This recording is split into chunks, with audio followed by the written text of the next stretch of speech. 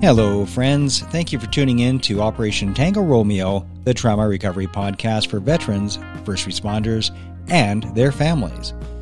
We are on a mission to save lives and relieve pain by making help for PTS injuries easily accessible, with a vision of a world where the path to recovery is clear. Please support this mission by subscribing to and rating the show on your favorite podcast channel, whether it's Apple Podcasts, Google, Spotify, Anchor, or anywhere else. By doing so, you'll help others find the help which just might save their life. Also, please help by sharing a link to the show on all of your social media channels every time a new episode drops. And always remember to recover out loud. And we're rocking and rolling, live streaming on Operation Tango Romeo, the trauma recovery podcast for veterans, first responders, and their families. Thank you so much for tuning in today. I was rooting around on the social media and I saw a article that was posted about this Chris Banks feller. And so I reached out to him, and he was kind enough to join me today. He is a Canadian Army veteran of the Lawrence Scots. He's been attached to the Dragoons and which RCR was it? 1? 3 RCR. 3 RCR. And really glad to have you here, brother. Thanks for having me. Yeah, appreciate it, man. And have you been reached out to? Has other people been inviting you onto their show since that article came out? You're the first person to invite me on to a podcast or a show, but I've made statements like the one I did that was attached to that Veterans Affairs article where I put out, a chunk of my message. And I, without fail, every single time get people from my old unit, people from the veteran community reaching out like, hey, so something similar is happening to me and I don't know what to do. Those are the kind of messages I get. And receiving those kinds of messages, tell me how that affects you.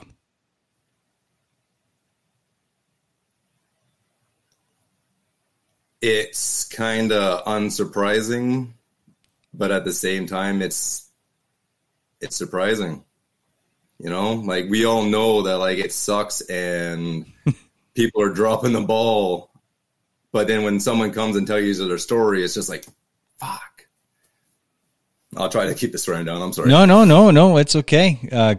Curse when the mood strikes you. It's fine. Yeah. But I've had people reach out to me. Some people just, hey, I'm struggling and I don't know what to do. Some people have been like at the end of their rope and they're just like, hey, like I'm really thinking about doing something and I don't know who to talk to because no one's listening. And it's just like that's my story. Like that's what happened to me. And I think every time that I put out a chunk of like my story, people are seeing it and they're like, hey, that's me. That's me too. And they feel comfortable enough to talk about it or reach out to somebody. And that's why I do it. And that's why I'm kind of pushing myself to break the stigma of, nah, we don't talk about mental health. Yeah, suck it up, buttercup. What you're describing, Chris, is one of the mantras of the show, if not the mantra, which is recover out loud. Yeah. This is why. Because every time you do, it gives other people the strength, the courage to go, oh, shit, I guess it's okay to put my hand up. Mm-hmm. Yeah. Go on. No, it's okay. I was waiting for you. I think we're all tired of it. But at the same time, most people don't know what to do about it.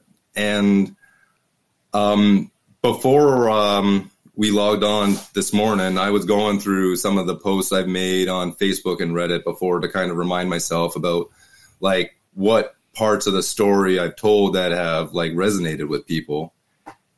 And,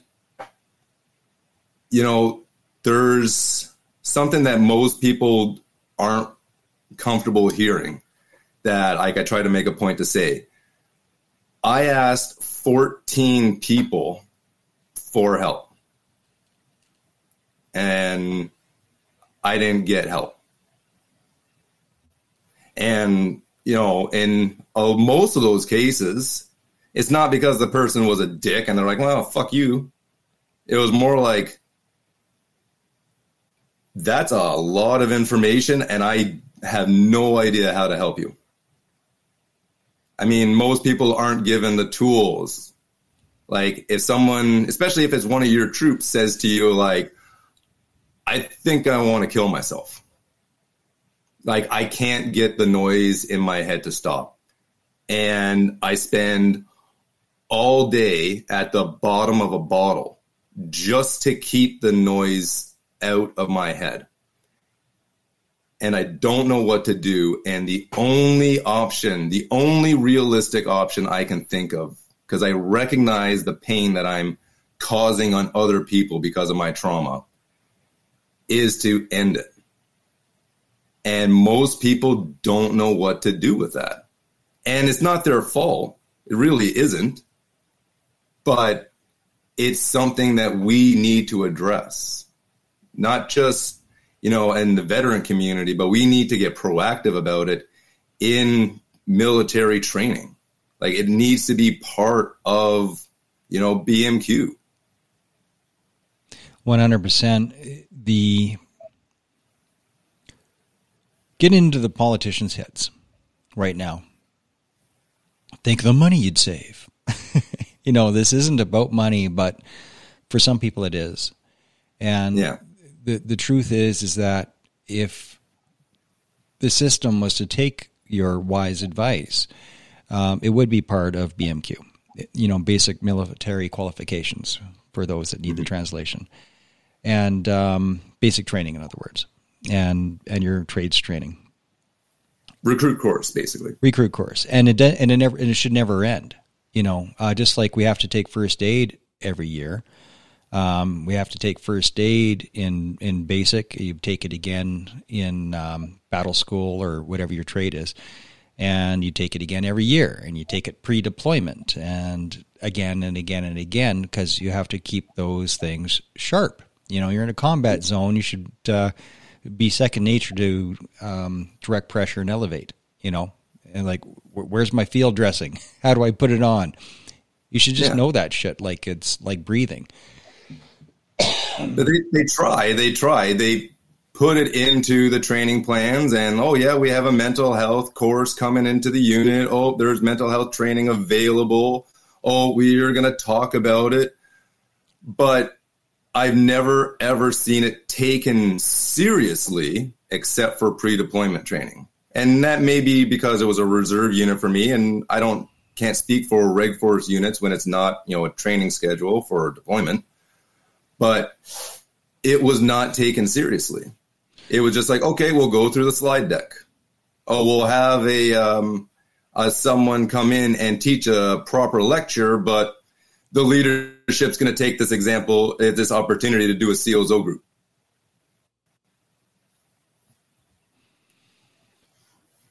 In the article that was done, it says that you had done weeks of mental health training prior to the Afghanistan deployment. Is that accurate? I couldn't put an actual number on it, but yeah, generally speaking, like it was not like, there's a 3-week course, but like, couple days here, a couple days here, it adds up. And what do you think of that training? Was it useful?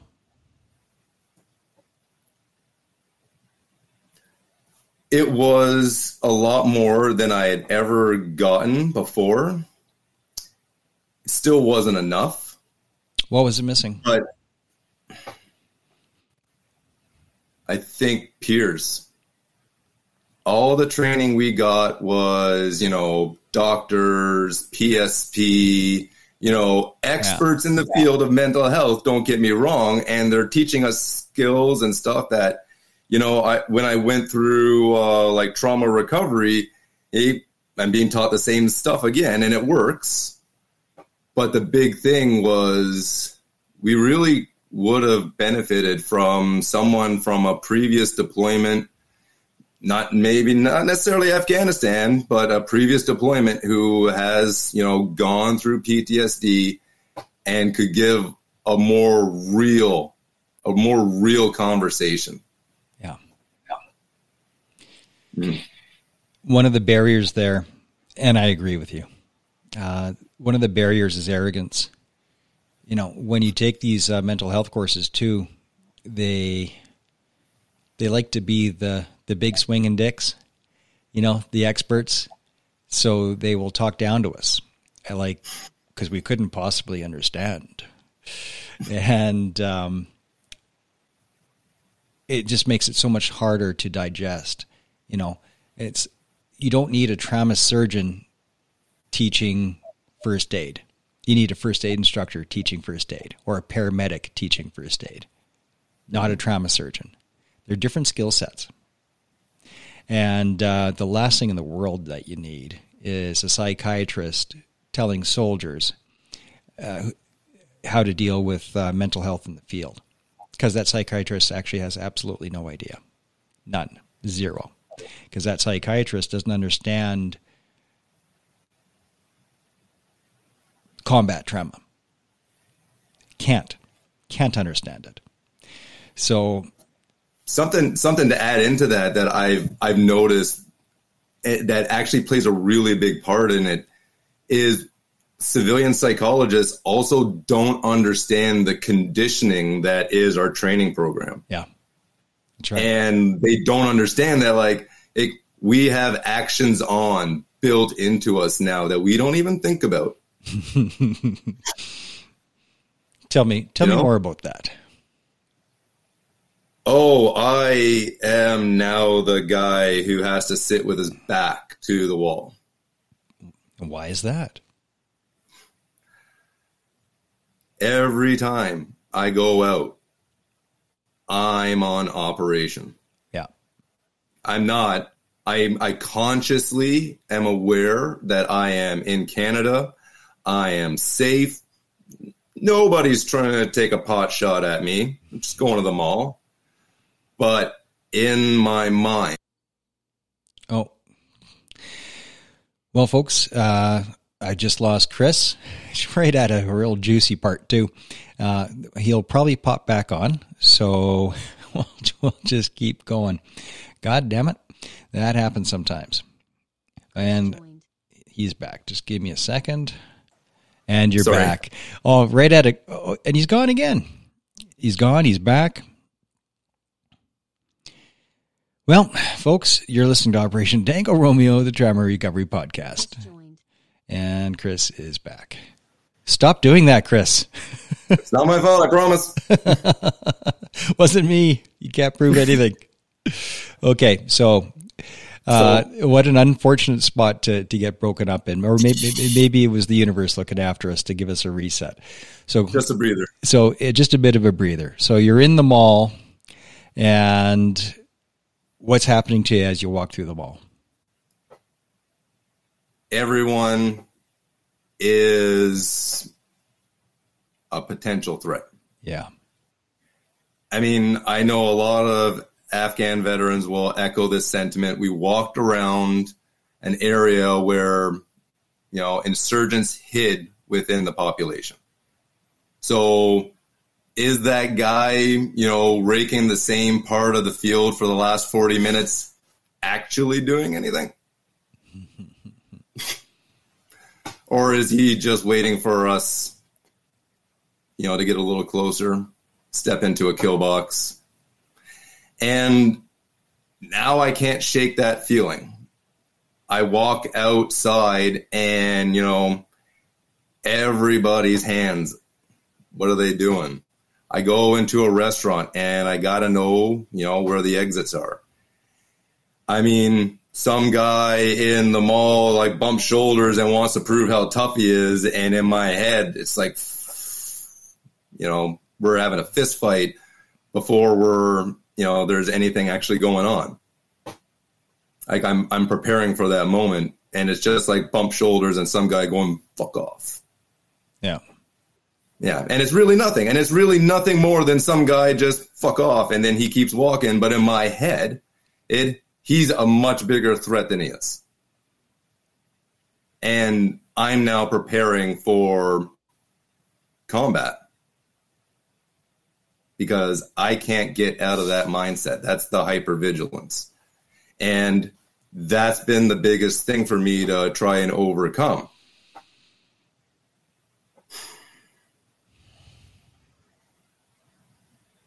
Have you been able to make, and he's gone again, just as we're in the good stuff. I don't know what keeps happening with his laptop.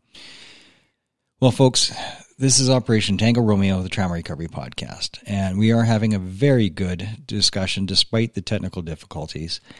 And we are really hitting the nail on the head for what it's like to have hypervigilance, what it's like to live with this.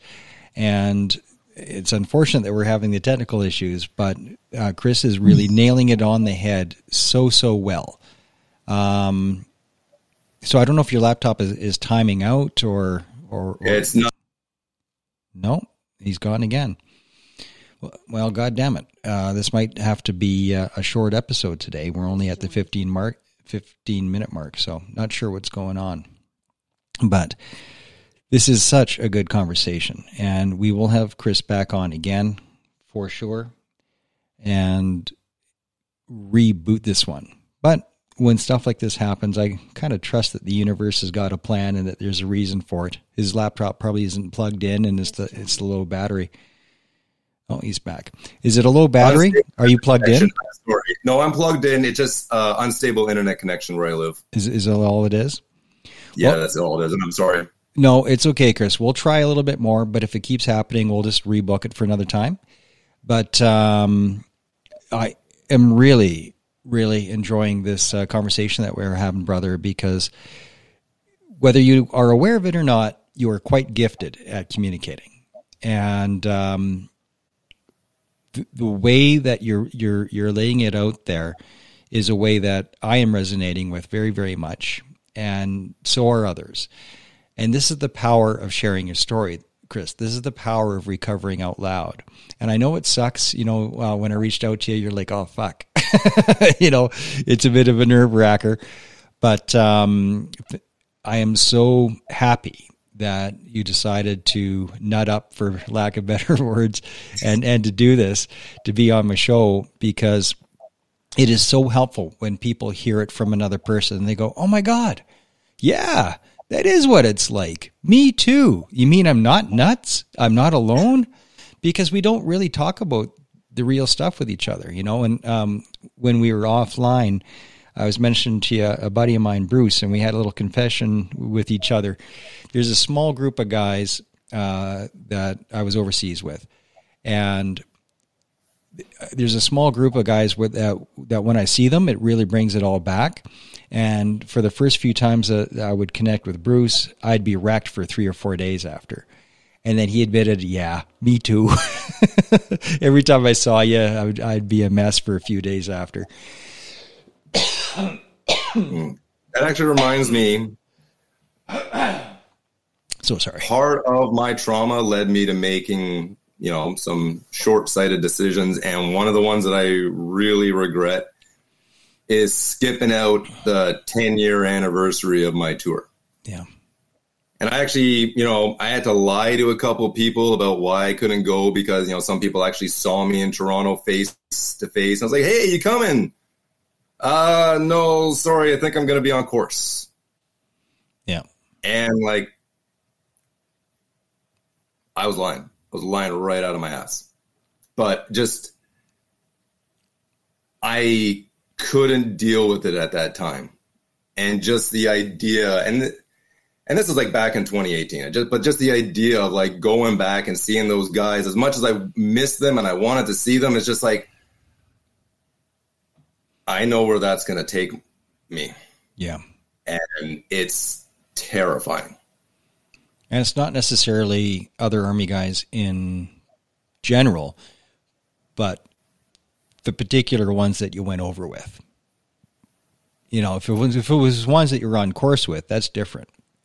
But ones that you're actually over there with, that's different. That's a whole other ball of wax.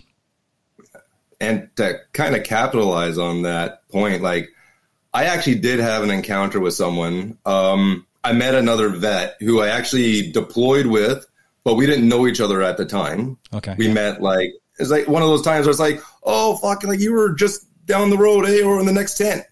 That's awesome. And, we ended up shooting the shit, telling some horror stories. And that was just like a little moment of fun, and followed quickly by, you're back in Afghanistan and you're under threat. And it went from, this is awesome, fuck yeah, good memories, to full-blown panic attack. Yeah. Yeah. It's counterintuitive, because when you're in the shit, there's no panic attack. Like when bullets are flying and bombs are going off, it's the opposite. It's incredibly calming. If you had a different experience, please share it. But for me, it was calming. You're just on. But that calm feeling is actually like mega vigilance. But it's, I don't know what it is, but like when shit's getting real, it's just calm and aware and okay, what's going to happen next? But when you're back home in Canada, like straight up panic attack over seemingly nothing. It's just weird.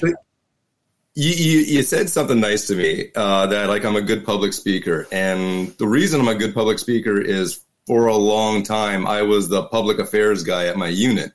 So I went out and I talked a lot to schools and community groups about the Army and stuff like that. And every single time, without fail, someone asks, were you scared? And I don't tell them the truth, because I keep this for, people who know. But the truth is, I wasn't scared until after. Yeah. And I mean like right after. Or like we're back at the fob, okay, kit's off, go take a shower, sit down, eat some food in the mess, and then it's like, holy fuck.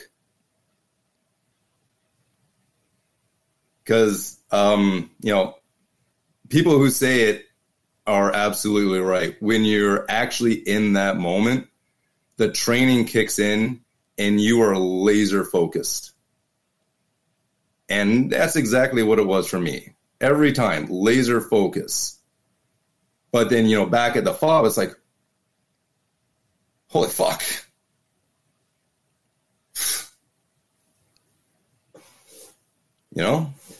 And, you never really take the time even to process it. It's just like a little moment, a fleeting moment of holy fuck. And then you're exhausted, so you go to sleep. And then you wake up the next day and it's another patrol. So that just goes right to the back. You've never actually processed it, it's just at the back. And then when you get home, or at least for me, when I got home, that's when the noise really started. Like the Afghans would call the UAVs mosquitoes, because they're annoying little things that are always buzzing overhead. But every time I tried to put my head down, I could hear UAVs. It's all I could hear was UAVs, just the buzz. It's like, how can I hear a UAV right now? And then I'd wake up and it's like, where's my rifle? Where's my gun?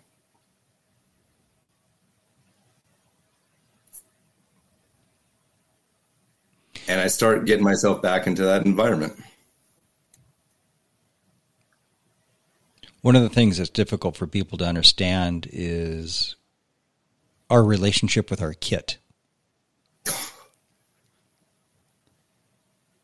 Yeah, that's part of the conditioning. Like I was trying to mention a little bit earlier about a psychologist. They don't get, and civilians don't get, everything that you need to survive, you carry in your kit. Everything. water, food, ammunition, armor, communications. And what what does it mean when you have an incomplete kit list?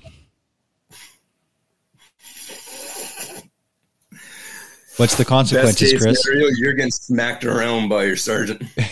Yeah, get jacked up like never before. Mm-hmm. But what's the real life implication of not having all your kit? Worst case scenario? Yeah. You're not the one who's going to be paying for it. The people who are picking up your slack are. Yeah.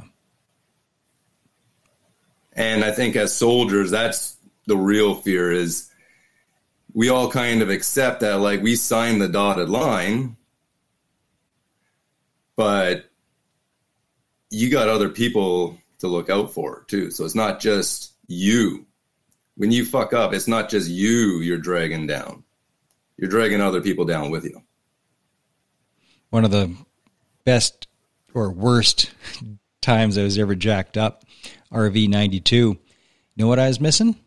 My C5 knife. The world's shittiest little Camelus pocket knife. You know, good for nothing really. And that's all I was missing. That's it out of my entire summer kit list. My C5 knife. Little frickin' pocket knife that could be replaced with anything. And like a rusty tin can lid in my pocket would do the same job. And the jacking that I got for that. Holy shit. Right? But that was the theme of that jacking that I received was if I don't have all my kit, it's the other people that I'm jeopardizing. I'm the weaker link if I don't have my full kit list.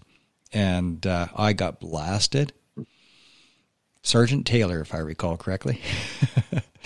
And but our relationship with our kit, the first time I really experienced it, I was on a backpack trip with a bunch of university students. As a buddy of mine's girlfriend was in university, and they're going to do this backpack trip thing in Jasper National Park. So I got the big heavy rucksack, and I was a rock climber at the time, so I got these extra ropes and gear. Like I've got a load. It's like I was in mortars platoon or something. Like I got a heavy load. And all I could think of is this feels so wrong without a rifle in my hand. I felt so naked, so vulnerable, just so wrong not having that rifle in my hand. It was really, really bothering me. I was laughing at myself for it, but I couldn't shake that feeling that I need a rifle. Where's my fucking rifle? And I kept looking for it too. I couldn't, because this is only a few years after the war. But that is a sensation and a feeling that like it's so visceral. It's like those dreams you have and you're back in and you're looking for your kit and you can't find it. You can never find your kit in these dreams. It's like even your locker, where the hell's CQ so I can get my kit, like where the hell's my kit? What the hell? And that relationship to our kit is just something that you get it. I get it. Yeah. But if you haven't served, you don't get it. You can't. Yeah. I mean, it's a big part of, keeping us safe, keeping us operational. And it's kind of like being vulnerable without it. Vulnerable and being a liability and not being able to be the sheepdog that we're trained to be. Shit goes sideways. Like when I was on that hiking trip, what if there's a frickin' grizzly? Like I'm the one guy out of this group that could probably do something about it, and I can't do something about it because I don't have a rifle. This is like, what do I do? Yeah. I mean, I'm a terrible offender for that. Like I was a kit nerd when I was in, so I was already pretty bad for that. But even now that I'm out, and even before when I was out, when I was just like on leave or whatever, I'd have to pack like a bag to take with me. I'd have to pack, first aid kit, pens, knives. I'd have to keep like glow sticks and shit in the truck just in case. Got to have your kit ready. The glow sticks cracked me up. Was it Rambo 2? No, Rambo 3. When he went to Afghanistan, you got to watch Rambo 3 because it was actually. It's been decades for Rambo 3. Oh my God, it was so good. Well, that's when the Taliban were the good guys in the public. Well, I remember the premise. Yeah, the Taliban were the good guys, Russians were the bad guys, and the Americans are the heroes. And one of the Afghanis, he's like, "What's that?" "It's a glow stick." "What does it do?" "It turns blue." Oh, I thought that was pretty cool having a glow stick. Yeah, and it's just a trail marker. That's all it is. That's all it does. Yep. Yeah, but unless Rambo has it, then it's a weapon. Everything's a weapon if Rambo has it. Yeah, that's right. It turns blue. When you got that commendation from the Minister of Veterans Affairs, were you expecting that to come down the pipe? No, I mean, I wasn't totally surprised. Some of the guys in the Legion that I've worked with, they're very passionate about honors and awards. So when I got the call, it was like, yeah, I think I have an idea who nominated me. And what kind of work were you doing that prompted somebody to nominate you for that? That one was just mostly like an out of the blue situation that popped up on Reddit. There's a Canadian Forces group on Reddit, and a few years ago, this is before the pandemic, a young troop posted his suicide note. And, kind of capped it all off with, "I'm going to go watch Star Wars, and then that'll be it." And so, a bunch of people in the community were like, don't do it, going through post history. And I was going through his post history and just happened to notice him talk about where his dad worked. I won't say, details. Of course not. But just happened to mention where his dad worked. And it sounded very similar to where my sister worked. So I called in and I said, "Hey, does anybody have a son who's an Afghan vet?" And, a few more details. And they're like, "Wait, yeah, actually, hold on."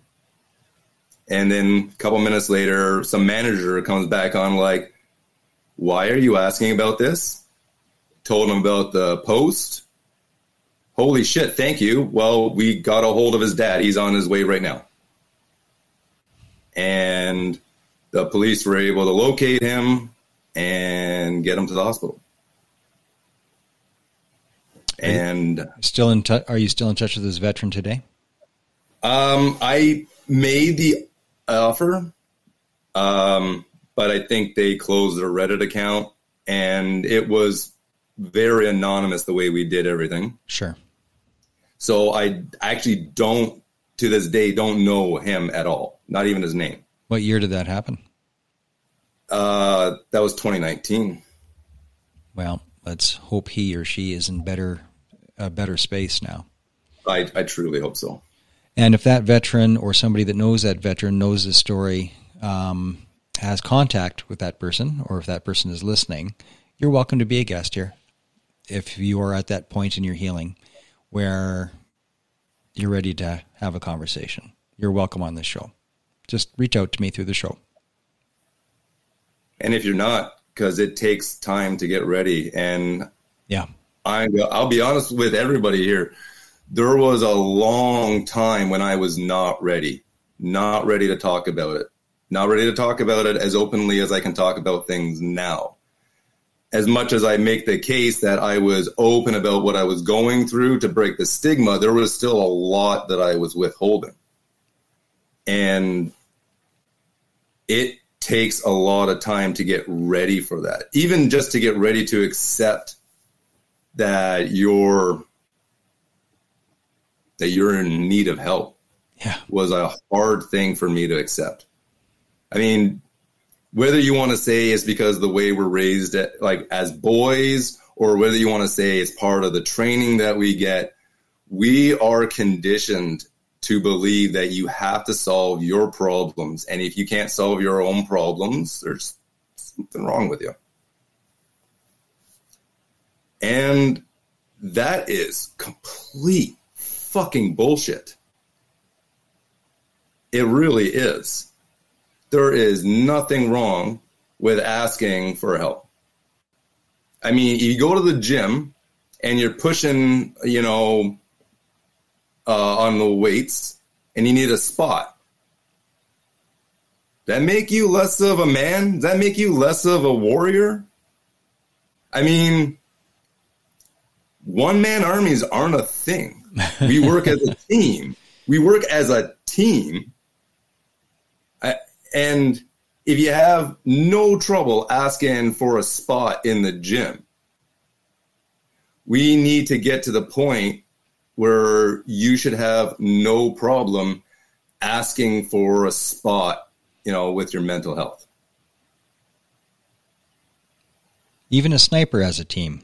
That's the one job in all of the military that I can think of where you are a one-person unit, but you're not. You're usually a two-person unit with a spotter, but even then, you're usually not. There's a recce team nearby, and there's support, and that's what your radio's for. And there's all these, the guy in the van. That's they're like, you've got support up the wazoo. You're not truly alone, and backup is on the way for extraction if you need it. Like, there's a whole team to put those two people in the field, and we just don't work alone. That's not how it works. And the idea that you can, I got this. Why? Why do you got this? Does that mean your balls are bigger? Is that why you got this? Because you got big balls? Is that what you're trying to tell me? Thank you for telling me about those big swinging balls you got there, but no, you don't got this. Oh, I can do it. No, you can't. Fuck off. Nobody can. Even if you can do it, why would you? What are you proving? Are you going to get a hernia lifting that weight? like use a team, man. Yeah. Is it just because you can pound a nail into a board with your forehead doesn't mean that you shouldn't use a hammer. Find the tools, use the tools. Don't bang that nail into a 2x4 with your forehead. First time using that analogy, but I like it. Works. It works. It's like, yeah, I can do that, but I don't want to. It's not very smart to do it that way. I keep coming back to the power of recovering out loud, Chris. I love this. I love this conversation that we're having so much. And what this conversation is one kick-ass peer support group. That's what this feels like right now. That this is a kick-ass peer support group. I have a friend of mine, Brandon Gorman, that signed in here.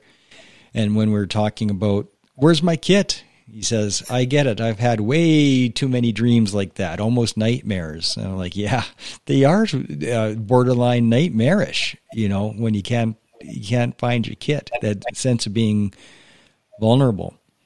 But that's where a peer support group comes in. And I get if you get, and I hate the word triggered, but what else are you going to use? If you get activated or if it wrecks you by being around other veterans because it brings things back, I totally understand that. But in a peer support group done right through OSI CAN or if you can find an OSIS group or any other number of group, like just put in Facebook veteran peer support, like you'll find something. There's all kinds of organizations. There's books on how to do it. What the hell's his name? I had him on the show. It'll come to me. I'll remember. But I had on the show of a guy that's written a whole series of books on veteran peer support. And, oh God, it was right there. I had it. It'll come to me. But, either way, the resources are there, and the do's and don'ts of peer support. I mean, that's the first 10 episodes of this show, Operation Tango Romeo. Go back, listen to the first 10 episodes. You'll get some pretty good ideas about the do's and don'ts of peer support, or any of the times I've had John Sr. on. So just go through all the episodes of John Sr., listen to those, especially I think episode 45 was a pretty good one. And learn how to do it right, because it's an easy thing to fuck up. Because nobody can be douchier than one veteran to another veteran when they're not doing it right.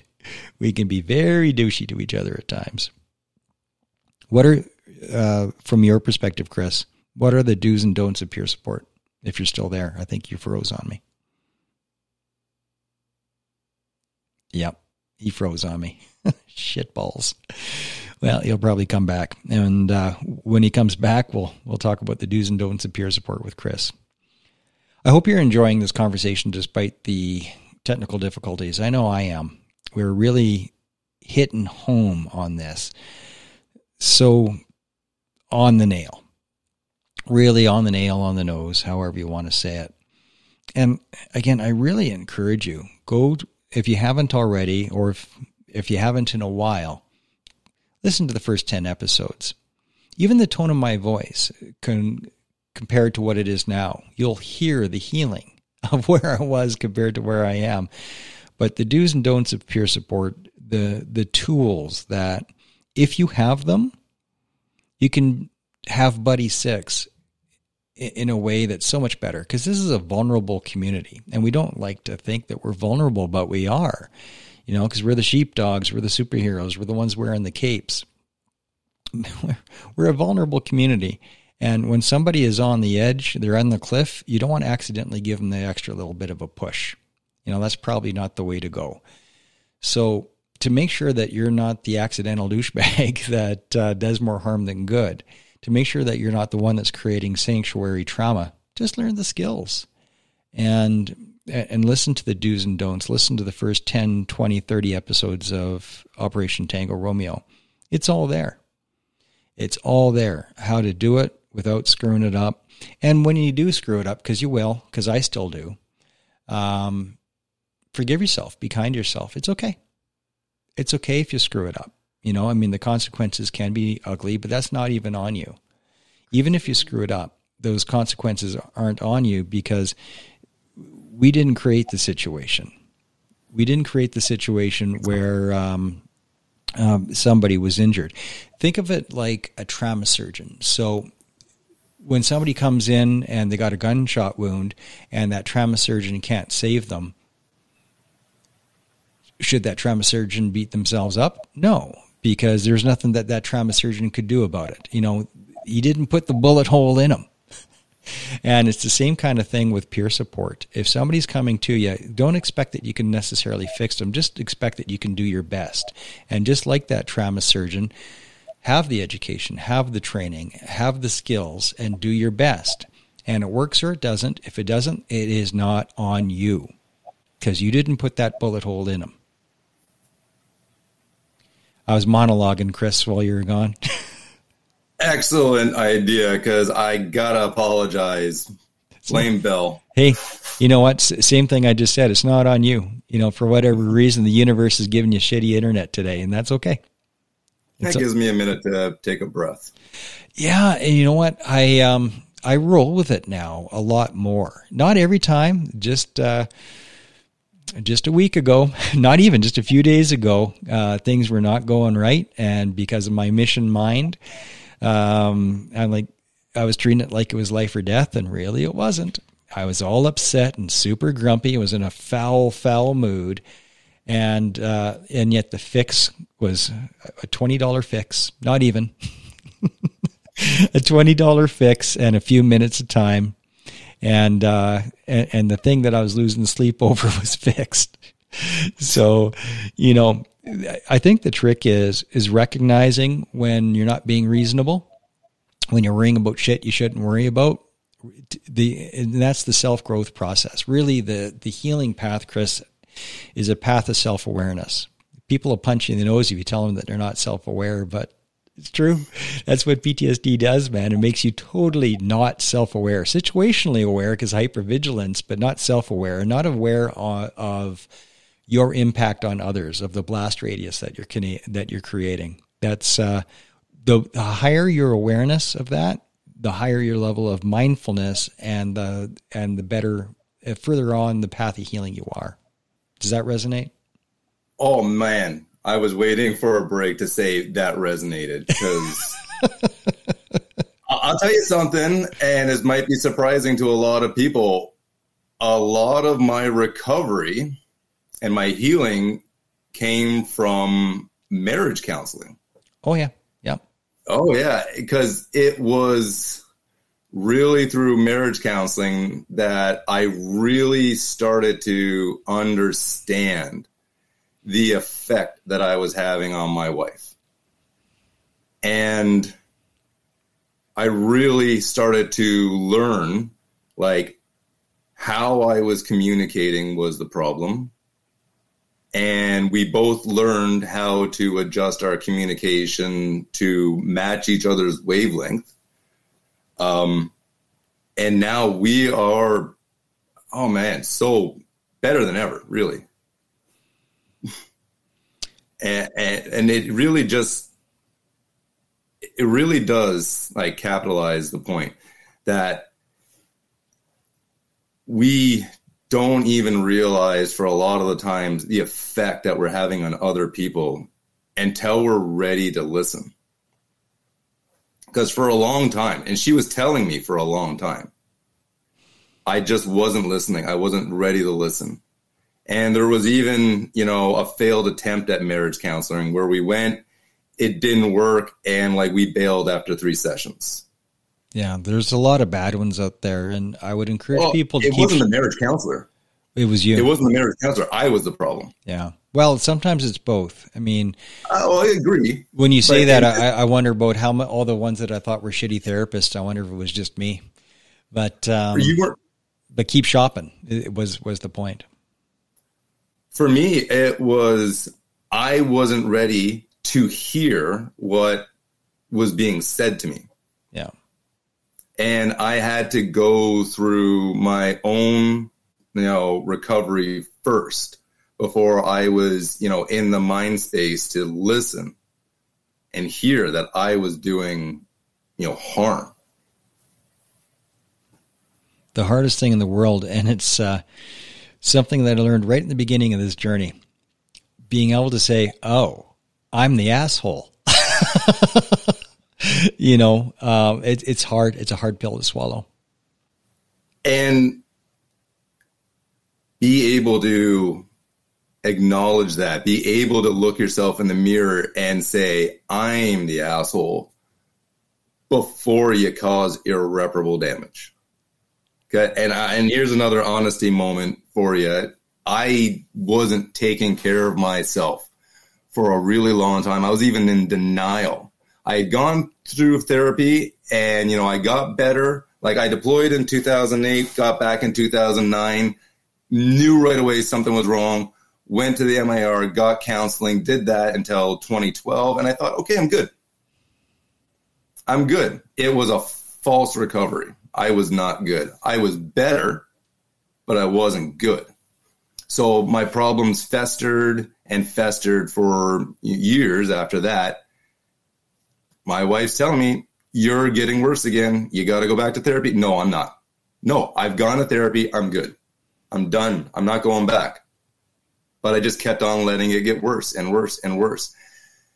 And I didn't listen when it was being told to me, and I let it get so bad that one day I was, my daughter at the time, she was just a few months old, screaming in her crib, and the noise, I couldn't handle it.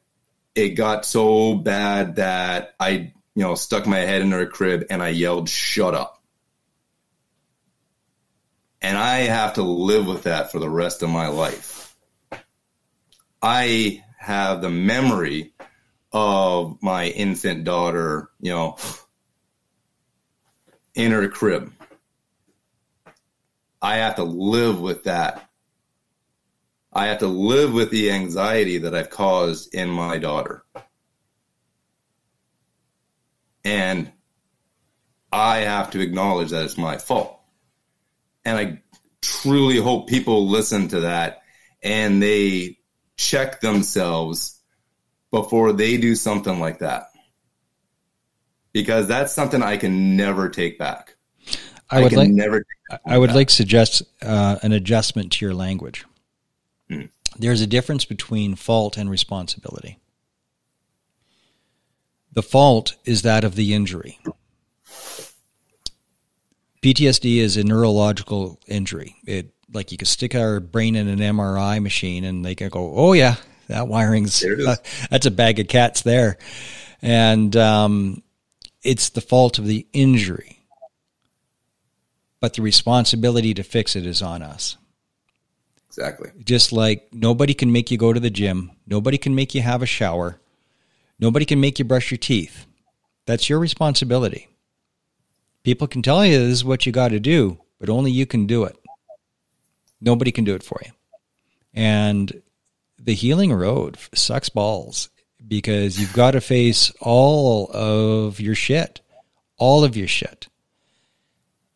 And just like brushing your teeth, just like working out, just like showering, it has to be a daily habit.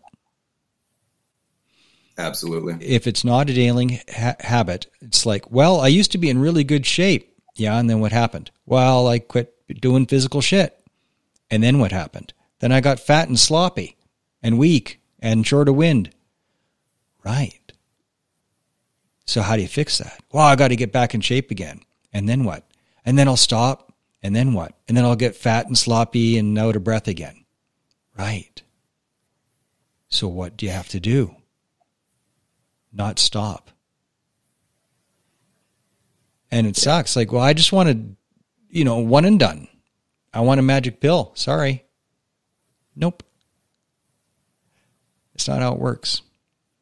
This is, if you want to stay in shape, you can't stop being physical. You can't stop the training. And that's how this is for PTSD recovery. Sorry, there is no end point. It's a lifestyle change forever. The end. Yeah. And that's something that really, just to change gears slightly, that's something that really bothers me about, like, the representation of, mental health treatment in TV and movies is always like, oh yeah, you go through a few sessions and boom. No. You go through sessions to learn skills. You go through sessions to process your memories. But that work doesn't end. Like, you go to the gym and you get a trainer, or you join the army and you learn routines on how to, do curls, do push-ups, do chin-ups. But it's up to you to keep doing that for the rest of your life. Like you said, like, if you stop, you're going to feel it. And it's the same way with keeping yourself mentally healthy. Like, you got to keep yourself, like, in check. You don't need to go to therapy for the rest of your life if you don't need to. Like, it's completely subjective to the person. But you do need to work on yourself. You do need to exercise those tools. Therapy is supposed to be the place where you get the tools. You get the insights, you get the tools. You don't need to keep going to therapy once you take those tools and you're using them on a daily basis. It's part of a routine. Then you can finish therapy because you're on autopilot. You don't need to keep using a trainer at the gym for your whole life. If you use what you learned from that trainer and you're doing it yourself every day. The trainer can't make you do shit. You still got to show up. You got to show up. Now, here's the revelation that I had in the last couple of years. It is so much easier to keep that motivation if you keep it. If you keep the motivation. If you lose it, you got to rebuild it. Yeah. So don't let yourself slack off, because I had to rebuild it. I lost it. I lost everything. Like, you even mentioned brushing your teeth. Like, there was a long time there where like I just didn't even have the energy to brush my teeth in the morning. And like there was a lot of hygiene that I just stopped. I was in such a bad place. And rebuilding from that was so much harder. I mean, now, like, when I was in the Army, I was actually a pretty heavy dude. I struggled to have the motivation to keep, physically fit. But now that I've actually been able to take care of myself, mentally, the motivation to go for a run, to go to the gym is there. I don't have to go searching for it. Everything gets easier the more you take care of yourself.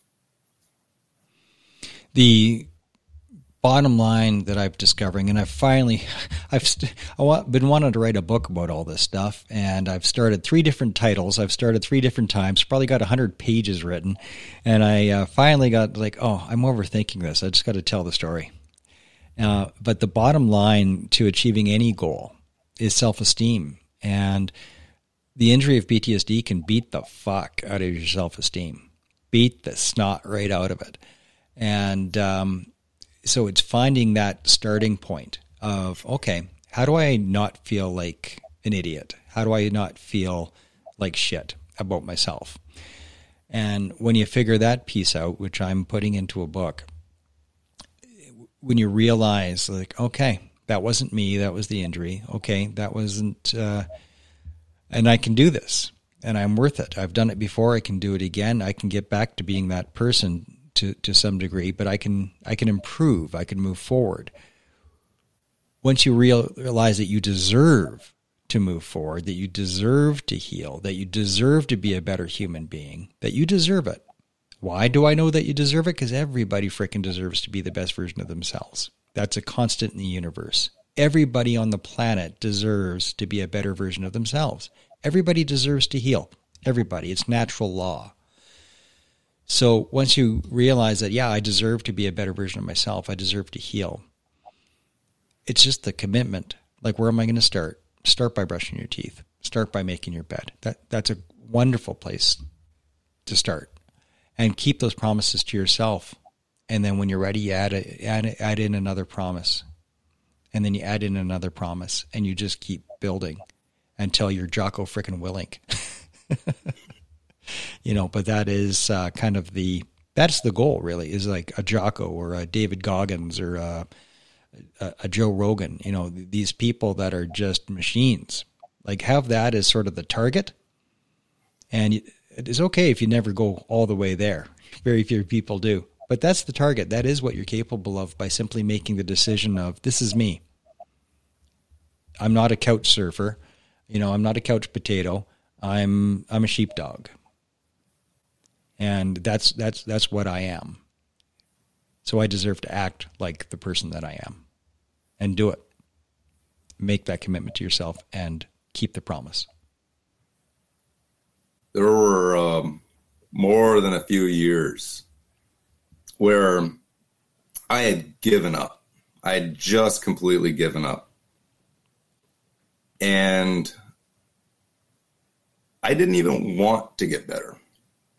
I didn't feel like I deserved to. I didn't feel that I wanted to. I had become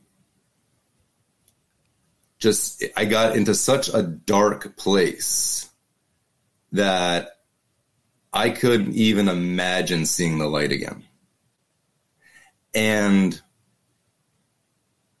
the more time I spent there, it seemed the fewer options I had. And after a while, it was like, I probably deserve this. I probably brought this on myself. I've done, some shitty things. I've, been an asshole to people. This is my pittance, I guess. And for a long time, I had convinced myself that I shouldn't even bother going for these resources. I shouldn't bother asking for help. I don't deserve it. No, I've made enough fuck ups because of my injury And I know now how wrong this line of thinking is. But at the time, I was convinced that I had done so much wrong because of my injury that I didn't deserve to get better. There were people out there who deserved help far more than I did. So help them, not me. And I let myself believe that for such a long time, that when people were telling me that you deserve to get better, you should get better, you can get better, I didn't believe them. I'm not even sure I wanted to believe them. But all I thought about is, no, this is just how it is. This is just how it's going to be.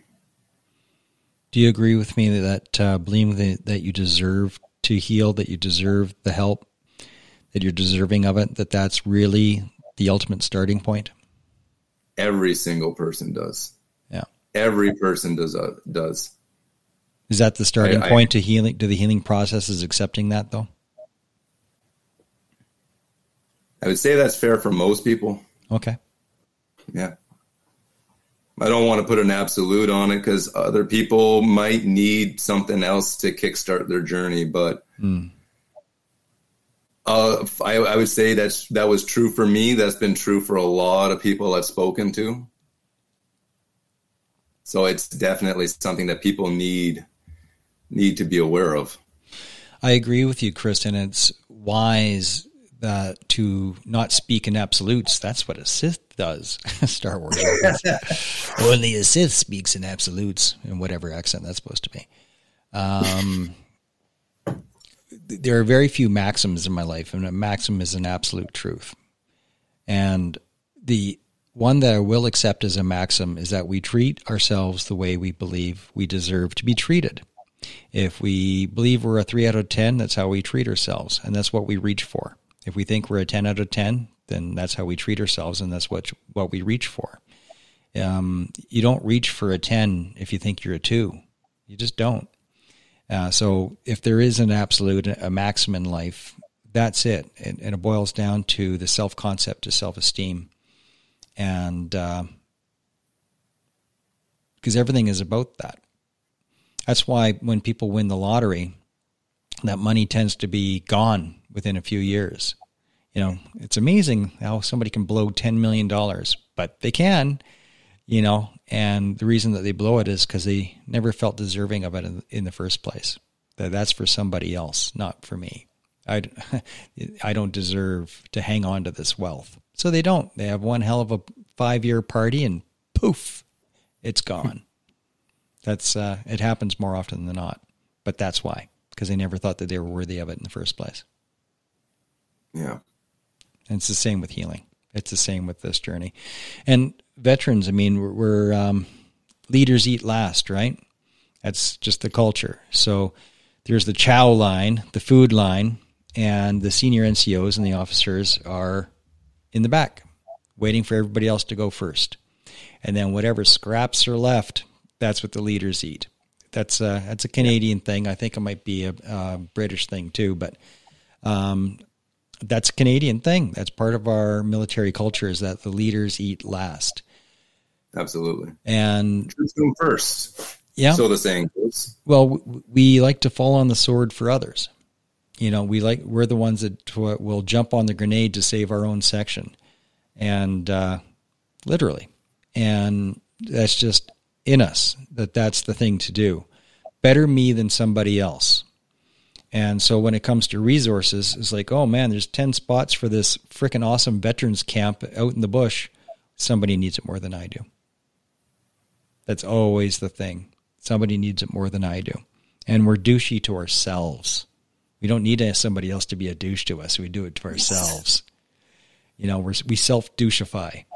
And, but the truth is that, I just posted a meme on it yesterday. Let's see if I can get it right. I didn't create the meme. It was Canna Connect that made it. But self-care is not self-indulgence. Self-care is not self-indulgence. It's critical. And it said it better than that, but self-care is necessary for you to be the best version of yourself. It's a part of the maintenance program. Like, you have to look after yourself first. It's the oxygen mask dropping from the ceiling in the airplane kind of thing. You know, every instinct in you wants to put it on your kid or the old person first, somebody weaker, and put it on yourself last. But if you do that, you'll pass out and then everybody dies. So you've got to put it on yourself first. You got to look after yourself first, which is so counterintuitive to any soldier, because it's always mission before self, unit before self, you know, and we're always willing to fall on the damn sword and be self-sacrificing. So it's really counterintuitive. But if you really want to serve others, you got to look after yourself first. You got to do the self-care, you know, whatever that is for you, taking the time to go for a hike or whatever it is that you know that you need. Go do that thing. And if somebody says that you're selfish because of it, well, that person doesn't know any better. They're being a douche, and stay away from that person. If that person happens to be your spouse, do your best to get them to understand. If they can't understand, you need a new spouse. Like, that's just how it is. Don't let anybody stand in your way of self-care. So I've heard you mention something like this on your show before. Like, I had a really hard time accepting help from people, because there was, you know, a big part of my brain that was saying, I came back, you know, with all my limbs. What the fuck do I have to complain about? And like, I can even like talk about, like, even before I went to Afghanistan, when I was just a Bosnia veteran, I couldn't bring myself. Hey, easy with the just there. Easy. Oh, I know. But the point will become clear. I couldn't bring myself to get the veteran plate. Yeah. Because, you know, in my mind, I had just, and I'm not really saying just, but I had just gone to Bosnia as a peacekeeper. I cannot compare myself to my grandfathers who deployed for years, not months, for years, to Europe and Egypt, and, you know, fought the Nazis. What do I have to complain about? I missed Christmas with my family because I was in Bosnia.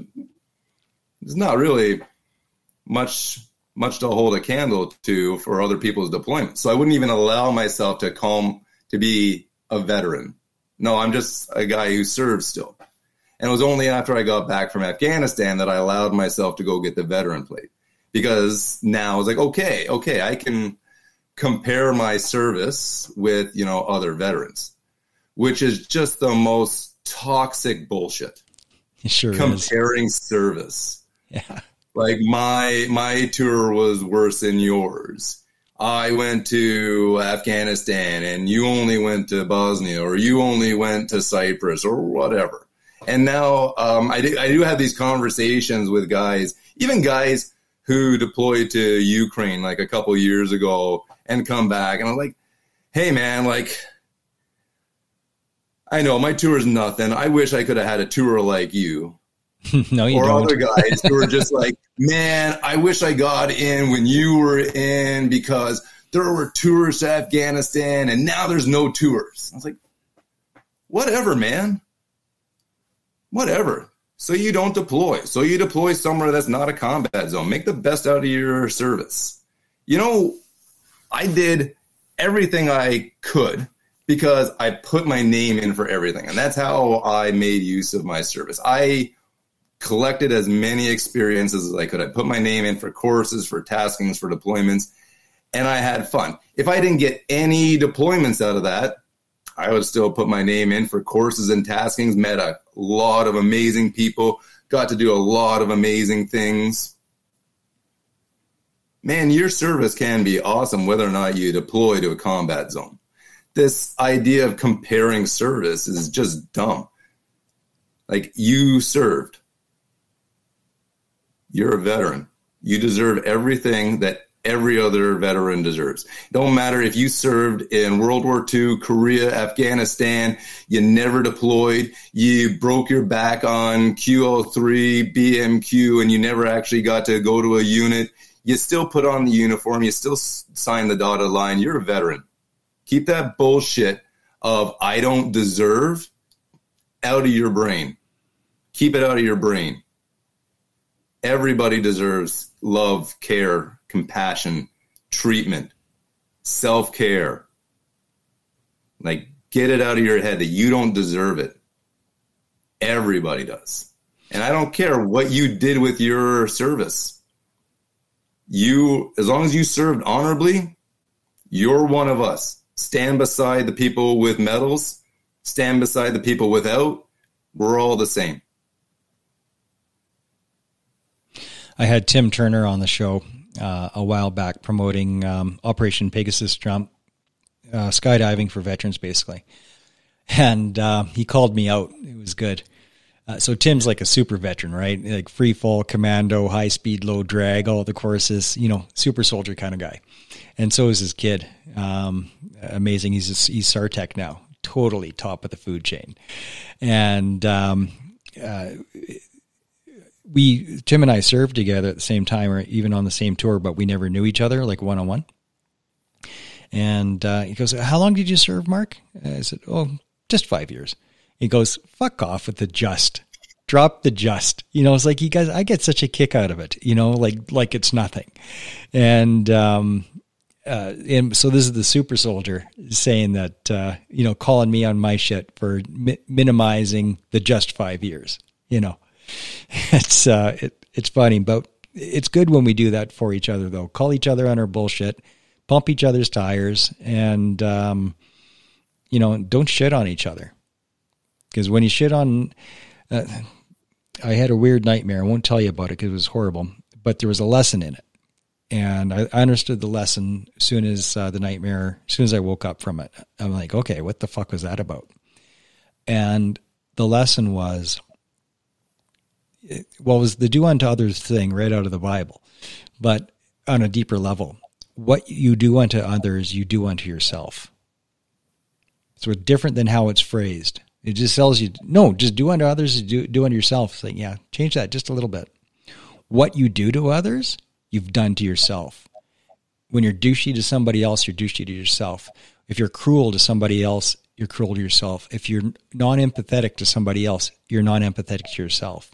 When you're kind to somebody else, you're kind to yourself. When you're kind to a stranger, you're kind to yourself. What you do to others, you do to yourself. So I have this really amazing opportunity in my life right now. I'm post-release. I'm on IRB. I'm, focusing on getting better. And something I came to realize a little while ago is I get to decide the person I want to be now. I get to make myself into the person that I want to be. And that's what I'm doing, because I think back of, the harm that I caused other people, like my own troops, even, if I'm being honest, because I wasn't taking care of myself. So I ended up making just bad leadership choices. And, that's not okay. And I actually kind of forgot where I was going with that. But what I want to say is I have a lot of shame for some of the things that I've done, some of the things that I said to people, because I wasn't taking care of myself. And to those people, I want to say I'm sorry. You didn't deserve that. That was me not taking care of myself.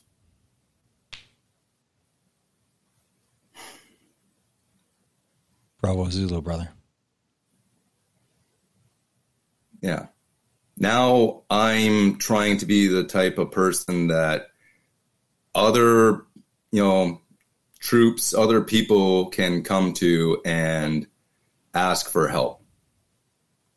And I think I'm doing a good job at it because people are coming and asking me. People keep coming. And I got to believe that means there's the trust. Absolutely. Of course there is.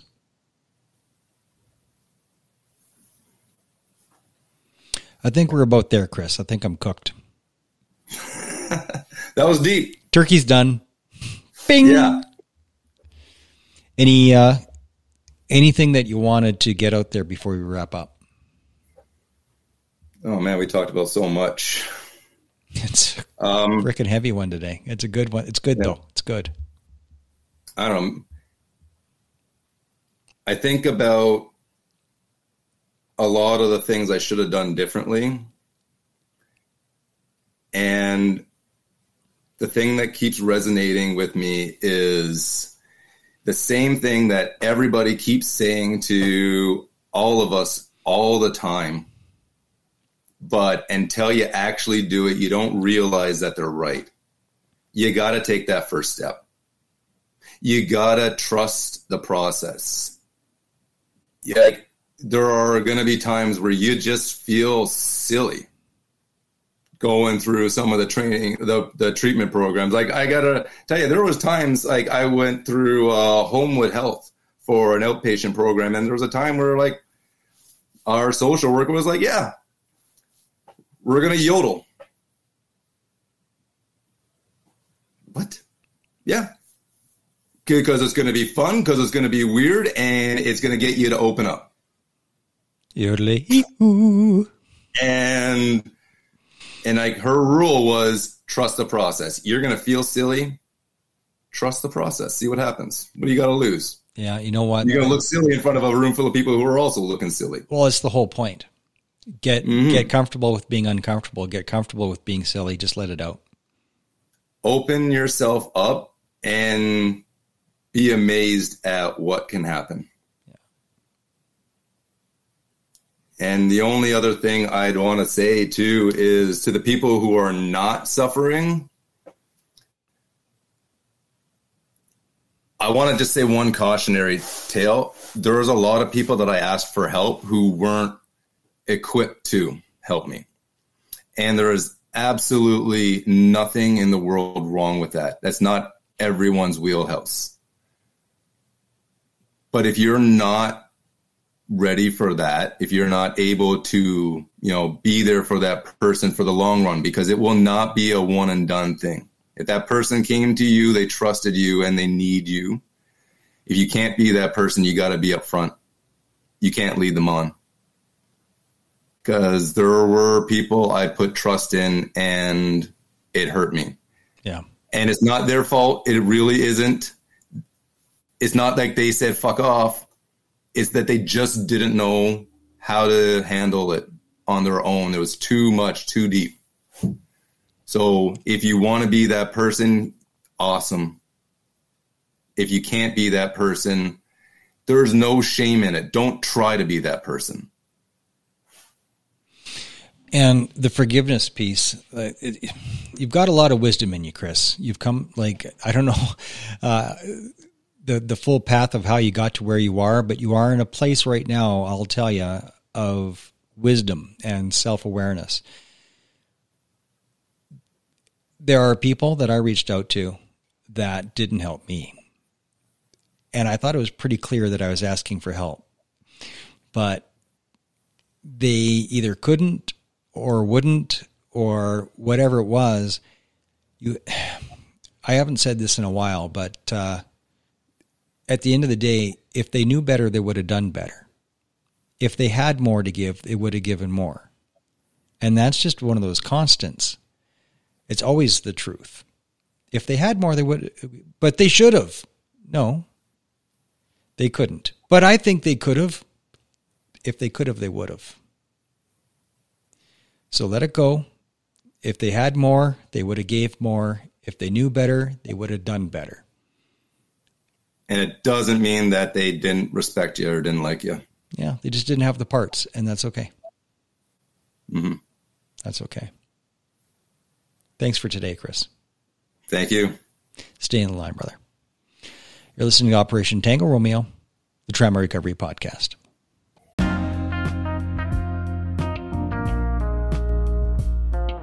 Hello, friends. Thank you for tuning in to Operation Tango Romeo, the Trauma Recovery Podcast for veterans, first responders, and their families. We are on a mission to save lives and relieve pain by making help for PTS injuries easily accessible, with a vision of a world where the path to recovery is clear. Please support this mission by subscribing to and rating the show on your favorite podcast channel, whether it's Apple Podcasts, Google, Spotify, Anchor, or anywhere else. By doing so, you'll help others find the help which just might save their life. Also, please help by sharing a link to the show on all of your social media channels every time a new episode drops. And always remember to recover out loud.